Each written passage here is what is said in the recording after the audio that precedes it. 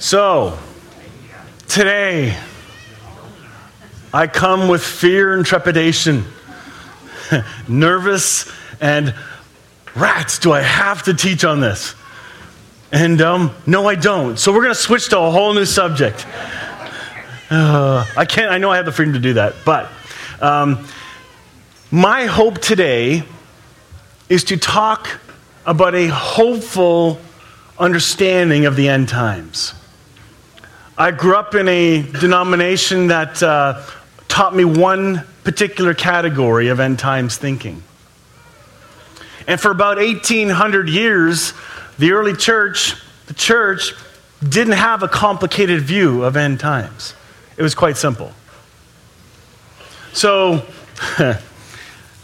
today, my hope is to introduce you to some other categories and perspectives on end times thinking.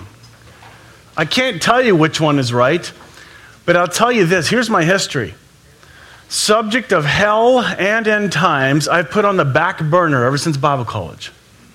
It was so cotton-picking confusing. I couldn't figure out which chart, and I'll show you some charts so you can see where the confusion comes from. But I've been hearing about end times. I saw movies that scare the hell right out of you. I got saved so many times. Man, just to make sure. Anybody? Holy smokes. Damages people. I believe your view of the end times actually impacts a lot more than you want to admit. You may say, well, I don't really have a view. Yes, you do. Everybody has a view of end times. Even unbelievers have a view of end times. And some of them are far more biblical than the crap, which is Christian rules and procedures, that we brought into the church. Some have a view of a better world, one that's more green and well taken care of, to take care of Mother Earth. We say, ooh, that's all new agey. Where do you think they got the roots of that truth from, folks? God Almighty. He started it, and then other groups distort it. But the foundation truth is still true. Some people think the world's going to end something like this. Back in 1987, 88 reasons why the rapture will be in 1988. Either I'm not really one of the chosen. Well, the prediction wasn't right. So he wrote another one in 1980. Oh, by the way, 4.5 million copies of this book sold. It obviously didn't work. So he revised the book. 89 reasons why Jesus will come back in 89. Oh, it's funny. It shows you how gullible people are. It gets worse. He just keeps updating and updating and updating this book. And still sells. Look at this. In 1995 edition, still sold 300,000 copies. What would you call a prophet who keeps messing up his prophecy? False! Rich.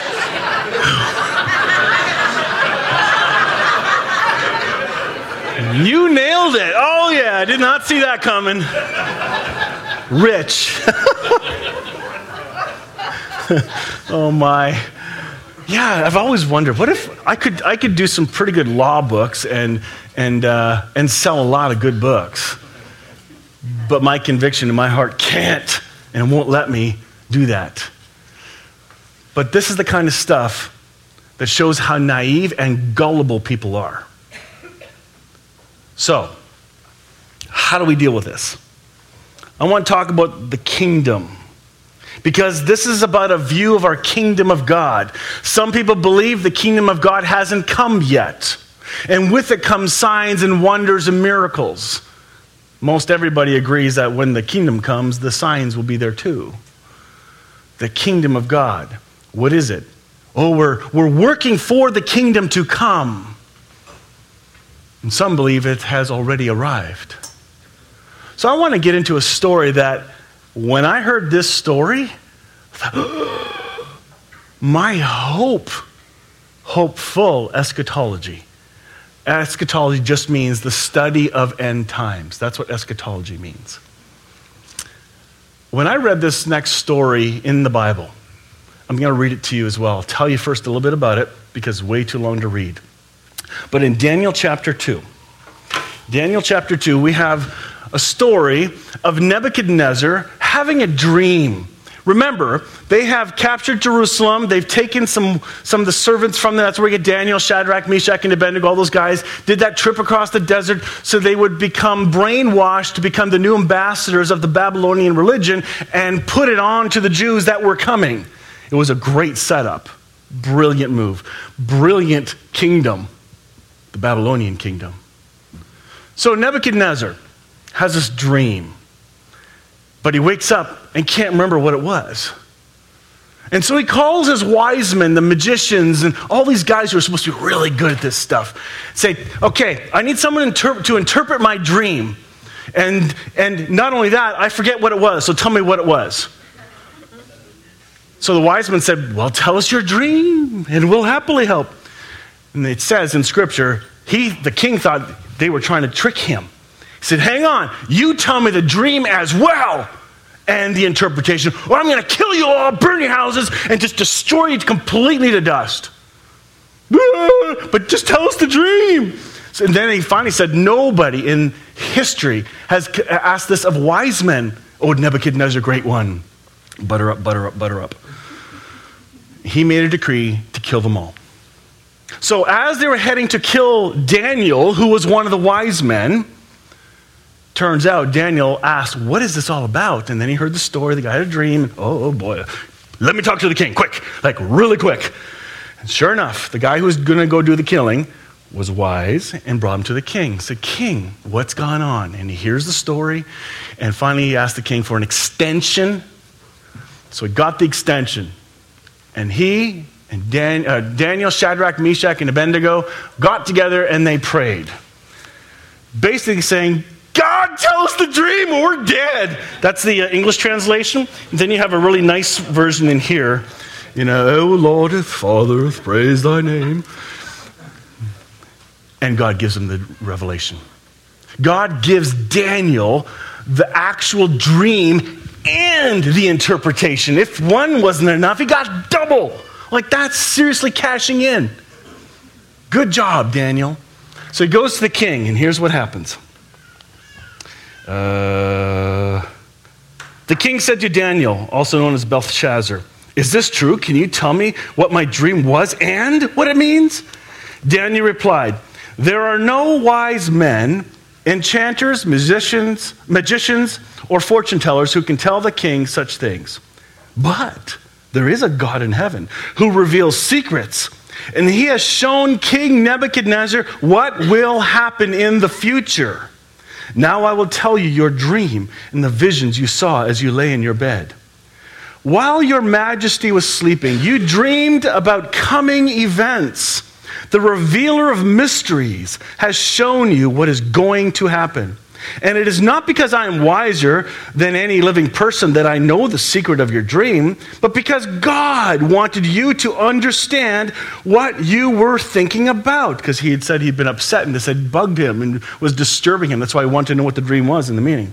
Your majesty, in your dream, you saw in front of you a huge, powerful statue of a man, shining brilliantly, frightening and awesome. The head of the statue is made of fine gold. Its chest and arms were of silver. Its belly and thighs were of bronze. Its legs were of iron, and its feet were a combination of iron and clay. But as you watched, a rock was cut from a mountain by supernatural means, or in another translation, not from human hands. It's critical, yeah. We'll come back to that. It struck the feet of the iron and clay, smashing them to bits. The whole statue collapsed into a heap of iron, clay, bronze, silver, and gold. The pieces were crushed as small as chaff on a threshing floor, and the wind blew them all away without a trace. But that rock that knocked the statue down, grew and became a mountain and covered, here it is, the whole earth. This is so cool. That was a dream. Now I will tell your majesty what it means. Your majesty, you are a king over many kings. The God of heaven has given you sovereignty, power, strength, and honor. He has made you the ruler of all the inhabited world and has put even the animals and birds under your control. You are the head of gold. That was the biggest butter-up statement I've ever heard. But that tells you how big the dynasty of Babylon was. Okay? It's pretty good. But after your kingdom comes to an end, another great kingdom, inferior to yours, will rise to take your place. After that kingdom has fallen, yet a third great kingdom, represented by bronze belly and thighs, will rise to the rule of the world. Following that kingdom, there will be a fourth great kingdom as strong as iron, and the kingdom will smash and crush all previous empires. Hint, hint. Just as iron smashes and crushes everything it strikes. The feet and toes you saw were a combination of iron and clay, show that this kingdom will be divided. Some parts of it will be as strong as iron, others as weak as clay. The mixture of iron and clay also shows that these kingdoms will try to strengthen themselves by forming alliances with each other through intermarriage, but this will not succeed, just as iron and clay do not mix. During the reign of those kings, the God of heaven will set up a kingdom that will never be destroyed. Let me repeat that in case you didn't hear it. Never be destroyed. This is Old Testament. Are you kind of starting to put two and two together yet? I hope you will. If not, I'm going to put it all together for you. All right. It will shatter all the kingdoms into nothingness, but it will stand forever. That is the meaning of the rock cut from the mountain by supernatural means, crushing to dust the statue of iron, bronze, clay, silver, and gold. The great God has shown your majesty what will happen in the future. The dream is true and its meaning is certain. All right. Heads up. Every single denomination, historical kind of theology person agrees on what most of those items are, the head and all that stuff. The head is obviously Babylon, okay? 605 to 539. The next item of silver is the Persian Medes, great kingdom that came, but it was lesser. This is history playing itself out. There's a countdown to something really big about to happen. So that's Persia. Then the Greece came in. And then, of course, Rome is iron. But the feet, iron and clay, divided nations. This is the one that, well, let's just say there's some differences of opinion of what those feet are.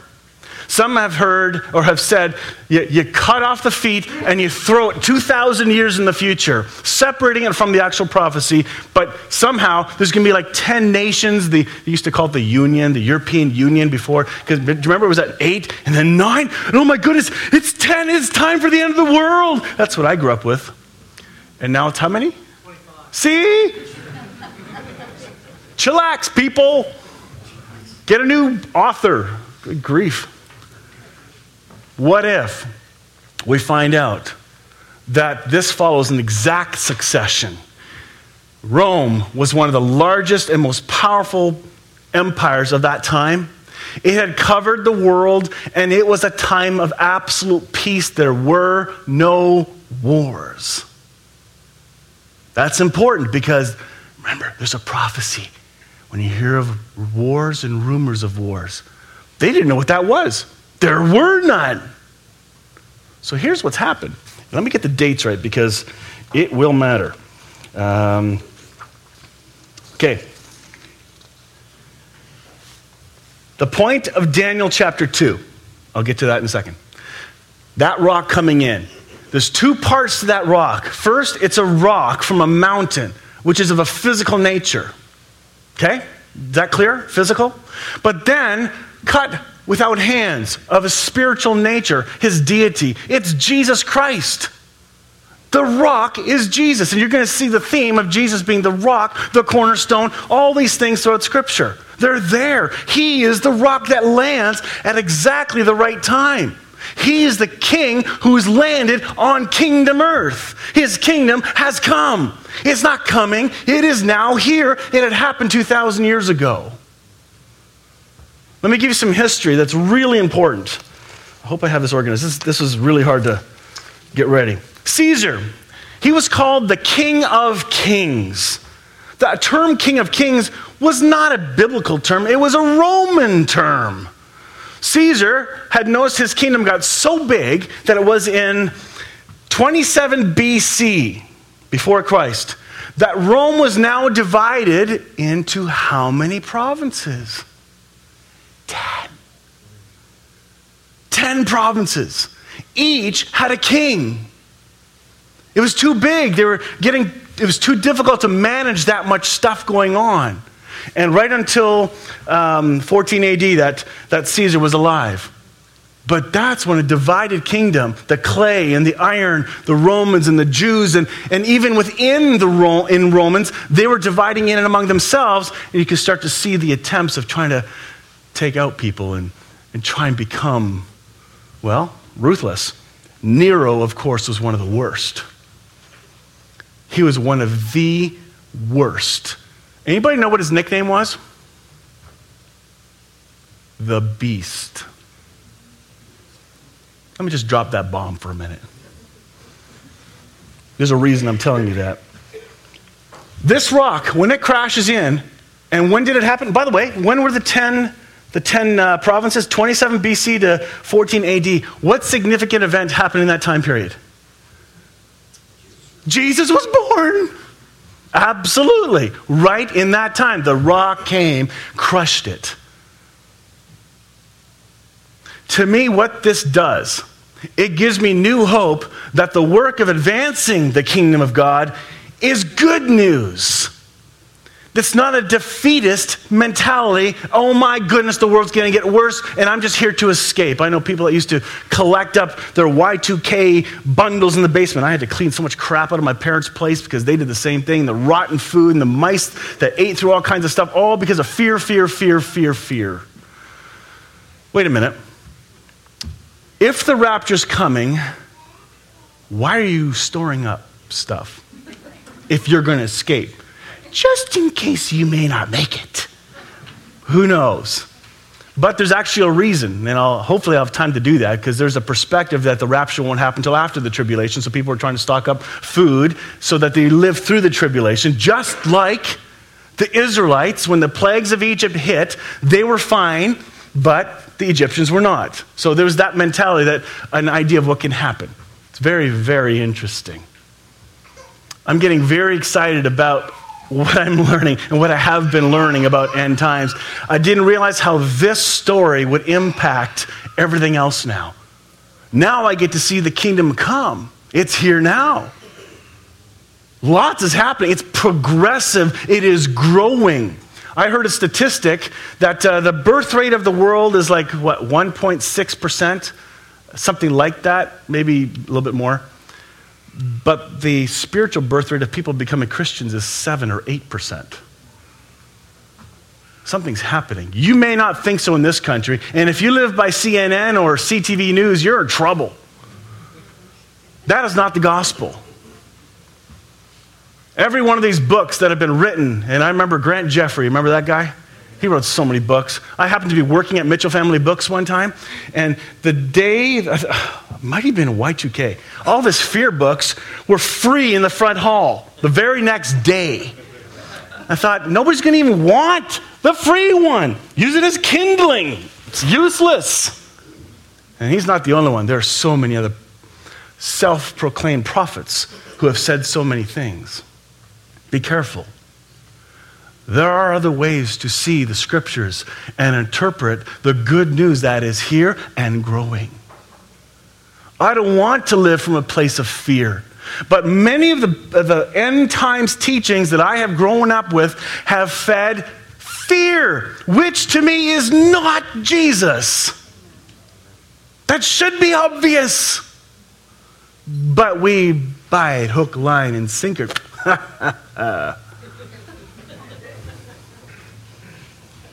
It can be really confusing. But if that 10 feet coincides with the 10 provinces, and it fits exactly with, like we're talking to the year. And by the way, think for just a minute, why do you think the wise men happened to show up right around that time? Maybe they saw something that was obvious to them. It was already prophesied. There's more going on than you think. A lot more. And there's no way even, I can do 10 messages on this, and there's no way to cover it all. I'm giving you snapshots of things that have triggered and touched my heart that's forcing me to go back to Scripture and go, okay, what about this? I'll give you 2 books at the very end that I think will be very helpful in teasing you into exploring another perspective that you may not know about. What's next? Click. Why is this battery dead? Did somebody put dead batteries back into the... Oops. Okay, so end times. Here are some old charts of what I grew up with, of trying to figure out when Jesus is coming back and what's going to happen when. So, look at that. Ooh, dragons. Ooh, a weird animal with a face of, like, we're talking wild imagery. And then it gets better. Here's another one. This is from Daniel's 70th week description. All these fancy, really well done diagrams, and you gotta be super religious to understand them. All right? And, here's one even worse. Like, try and figure that out. All right? And a lot of these have to do with trying to understand the book of Revelation. 4 major views that we're going to talk about today. I want to give you an understanding. I think this is going to be helpful to you to know the different views. Some may think they have heard 3 different views, but there's a really good chance it's just one view split up 3 times. The first one is called futurism. Futurism believes that the book of Revelation is in the future. It's typical of our Western world. It's a new teaching, 160-year-old tops. That's when this teaching came out. And there's a guy named Darby that kind of introduced it and ended up in the Schofield Bible in 1906. And if it's in the Schofield Study Bible, everybody's getting it. So it was the dominant teaching. And it was assumed, since it's written in Scripture, Study Bible is not the same thing as Scripture. But, it's amazing how we bought in. By the way, I bought in. I did. That's all I knew. You only know what you're told. It's okay. So hopefully today, I'm going to have some light bulbs turn on and go, I didn't hear this before. Shoot. This could change a lot of stuff. Yes. It changes everything. It makes you look at the future better. It makes you look at other people better. That's my hope. So here we go. All the bad stuff in Scripture is going to still happen. That's what futurism is. That's where we get post-trib, pre-trib, mid-trib, all that stuff. That's all futurism.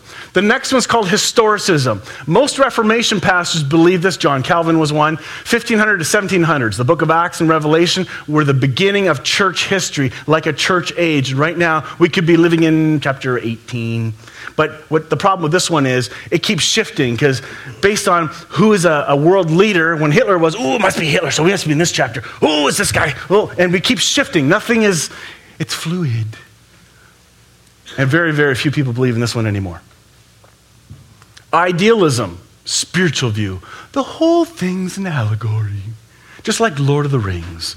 It's just a picture that we're supposed to understand. It's not really real. It's just a story. Moving on.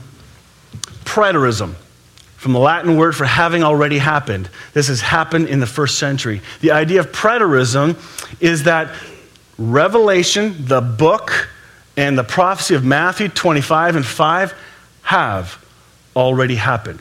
A partial preterist will say it's already happened, but we still have Jesus coming back. There is still the final judgment and the coming of Christ. That's what partial preterism is. But the idea is it's already happened in the past.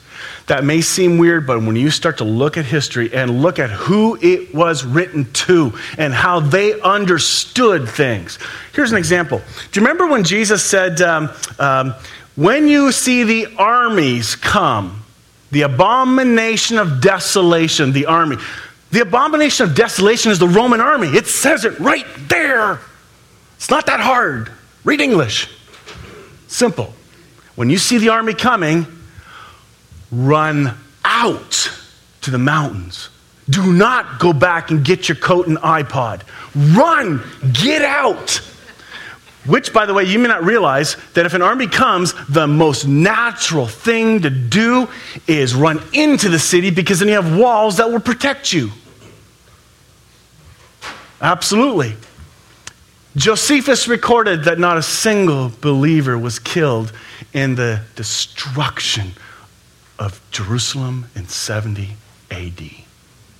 It was the most horrific time in Jewish history. The tribulation has happened according to what we just saw happen in that city. It's worth it to go do some research so it's not just Pastor Mike saying it all happened. That's nice. I believe this, but I want you to dig deeper yourself so it becomes your truth, not mine. I'm seeing more hope. If all this has happened already, how much more has happened that we've been told is still going to happen? Big picture. So when they ran out of the city, they went to the mountains. In fact, the Roman guy in charge, Titus, came in the city, stopped, pulled back, and it was at that time that all the Christians escaped.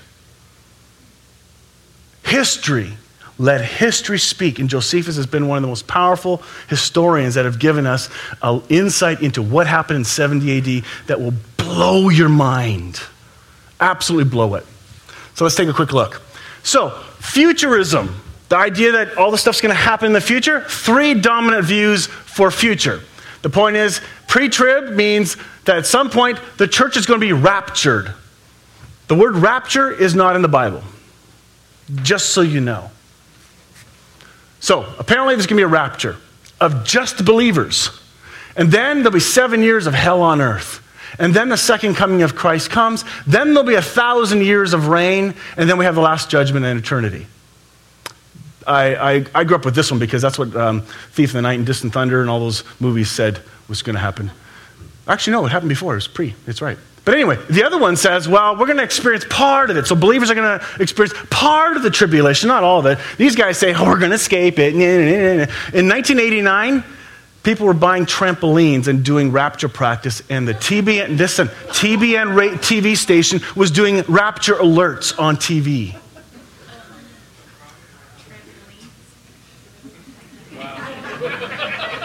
So, that's how seriously people were taking this. Now, can you imagine telling them they're wrong? Can you imagine being what the reaction to you would be? The number one word would be heretic. Because you've bought in. And the reason I'm doing today's message the way I'm doing it is to say, hey, don't be calling anybody a heretic that may see it differently than you do. There are legitimate perspectives that need to be understood. And they do get it from Scripture. They're all biblical. What does that mean? And then, of course, you have your pre-tribulation and your post-tribulation that, it's going to suck for you. You're going to go through the tribulation, and then you get raptured. So that's what the futurism is. Then we have, let me give you a picture of the 4 different interpretations so you have an idea of what they are. Preterism says it's all been fulfilled before 400 AD. Historicism says it's been fulfilled. Idealism says there's nothing, it's just a story. And then futurism says it's all coming. Hell on earth is coming. Armageddon's coming. Oh, there's going to be a big slaughter, blah, blah, blah, all that stuff. Historicism was developed around the time of the Reformation and claims the book of Revelation unfold history down to this present day. Generally regards the millennium as a spiritual reign of Christ through his church. It's called millennialism. Futurism says it was developed around 1835 and claims the book of Revelation concerns our present day and immediate future, including a rapture. It is generally regarded millennium as the literal physical reign of Christ on earth from Jerusalem. This is called premillennialism. Preterism was developed between the 2nd and 4th centuries and claims that the book of Revelation largely concerned the time it was written, around 65 AD. That's critical. I'll tell you why in a minute. It is the immediate future. It generally regards the millennium as the ministry of Christ through his church leading to the return of Christ and the culmination of his redemptive plan. This is called post-millennialism. 2nd century. The reason it's believed the book of Revelation was written before 70 AD is that event was so huge and wiped out all Jewish sacrifice. The entire temple was absolutely destroyed. Nothing was left. All the records were completely destroyed. Not a single priest person, they were killed, most of them. All the records were completely destroyed. Therefore, they could not prove their lineage anymore. It is impossible for the Jewish system to come back into play today. Impossible. God made sure it was so, because that covenant was not for us. And when the Jews were saying, no, Jesus, put it on us, and sure enough, it was that generation that was going to get the vengeance of the Lord. They took it on based on the covenant. They rejected the king who had arrived. And there was great bloodshed. It was brutal. There's a lot of gross stories. If you like gore and stuff like that, great reading. Lots there. Partial preterism. We talked about that already. Let's go to the temple for a minute. This temple's really important. Let me take a look at, okay, I'll come back to this. We'll go to this one first. Matthew 5. This is a question that always comes up. And when people are talking about, okay, how do we know it's not the end of the world? Because people think, well, Jesus is talking about the end of the world, or is he? I don't believe he's talking about the end of our earth. He's talking about the end of an era. The word era. Now I forgot. The Greek word for world is cosmos. The word era is aeon. That's the word there, not end of the world. You'll see it over and over and over again in the New Testament. He's not talking about the end of the world, cosmos. He's talking about the end of an era. Which era? I believe the Mosaic era, the law era. Don't misunderstand why I've come. I did not come to abolish the law of Moses or the writings of the prophets. No, I came to accomplish their purpose. I tell you the truth, until heaven and earth disappear, not even the smallest detail of God's law will disappear until its purpose is achieved. Heaven and earth. We've been told these are the elements. Literal heaven and earth will be destroyed. What if you saw something that the Jews saw? What if there's another way to see this that you have no clue about? This blew my mind. It's coming. Matthew 24, in the same way, when you see all these things, you can know his return is very near, right at the door. Listen to this. I tell you the truth, this generation, the generation is 40 years. It was exactly 40 years later that Jerusalem and the temple were destroyed. One generation. He was speaking to the people of that day. This generation will not pass from the scene until all these things take place. Heaven and earth will disappear, but my words will never disappear. Okay, what's this heaven and earth then? Mark 13. So I tell you the truth, this generation will not pass from the scene before all these things take place. Heaven and earth will disappear, but my words will never disappear. People have taken this, throw it into the future, say, well, until we're all destroyed in a new heaven and new earth, that's got to be what it means. That's not what it means. Not as I am starting to see it with a far more hopeful lens. Take a look. Either heaven and earth have passed away, or you're still under the law. Period. Yes? No. Yes. I'll tell you why. I'll tell you why. We're not talking about the elements. Hear me out, Bev. If he says these things, the law, because he came to fulfill the law, bring it back up to its impossible, and entered in a new covenant. Two things have happened. When Jesus came and when he died a new covenant was ushered. But the old covenant, even though it was obsolete, was parallel. There was still a time where both were functioning at the same time. But it too, the old one was coming to an end in 70 AD. Came to a complete close. Next. Not the end of planet Earth, but the end of planet Moses' old covenant. How then did the Jews who saw and heard Jesus, how did they understand the terms heaven and earth and sea? Remember in Revelation it says there will be no more sea? They were talking about the temple. The temple. The man-made temple. Here it goes. The Holy of Holies was the innermost part of the temple where God's presence resided and where the priests and mediators of the covenant could go. It's called heaven. Inside were angelic descriptions and images all over the place. It was considered heaven. Next, the inner court was where the Jews worshiped. This is called earth. It had a dirt floor. And then the outer courts was the sea, where the Gentiles could worship. Josephus, and there's a reference to where it is in the War of Jews. Heaven and earth will pass away. And he also said not a single stone will be left on top. Now that seems a little bit ridiculous that, okay, you can destroy a building, but there's got to be some crumbling where this can be piled on top of each other. Not this one. Do you know why? When they came to destroy, they were told, don't destroy the temple. But somebody didn't listen and set it on fire. They ended up having to take every stone off to melt the gold off. They wanted all the gold from this temple. That's why every single piece was totally taken apart. Not a single stone left on top of the other. Very powerful. A lot happened that time. It's worth considering and looking at. These two books have played a big part in helping me see. The reason is I was exposed to this about 25 years ago, and I still put it on pause because wasn't excited about it, didn't make sense. But when I read this book, Raptureless, and by the way, is it on there? Nope. There's a raptureless.com. You can read it for free online, just so you know. But these two books have been a big encouragement to at least open up the subject of preterism. Now, if I taught just pre-millennial, post-millennial, and pre-trib, mid-trib, post-trib, probably wouldn't get any argument. But there's a good chance I'll get some today. And that's okay. All I can say to you is read these books because they're smarter than me.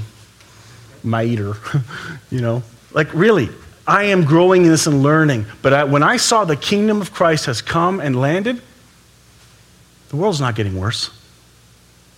It can get better. I really believe that. Don't go by the news. And maybe that could be the call to the believers to become far more environmentally friendly. We should be the champions of that. Rats, I got to change some things. Introduction. That's all this is.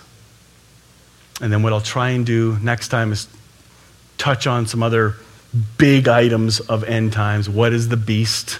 What is the mark of the beast? Those kinds of things. Just as the ones that excite me, I'll share with you, and you can do your own research. But to know there are other options, not just the one you've been sold, not just the one I've been sold, even the one that I'm clearly encouraging today, the partial preterist view, that one has got me real excited. Let me be excited about it instead of trying to point out why everything's wrong. Okay? I'm enjoying this journey. Let the Holy Spirit speak to you and find truth in all. I love the fact that Jesus is coming back. And I love the fact I get a chance to build the kingdom. It's progressive. It's continuing to grow. I want to be part of that. I want to have a hope for the future, not a fear of it. That's big. May the Holy Spirit reveal what is true. And if you didn't like anything I said, that's okay. That's okay. You guys asked for the subject. I'm sharing on the subject. And you asked for it, you got it. All right. Let's pray. Let's pray. Whew. Heavenly Father, however it's received. Amen.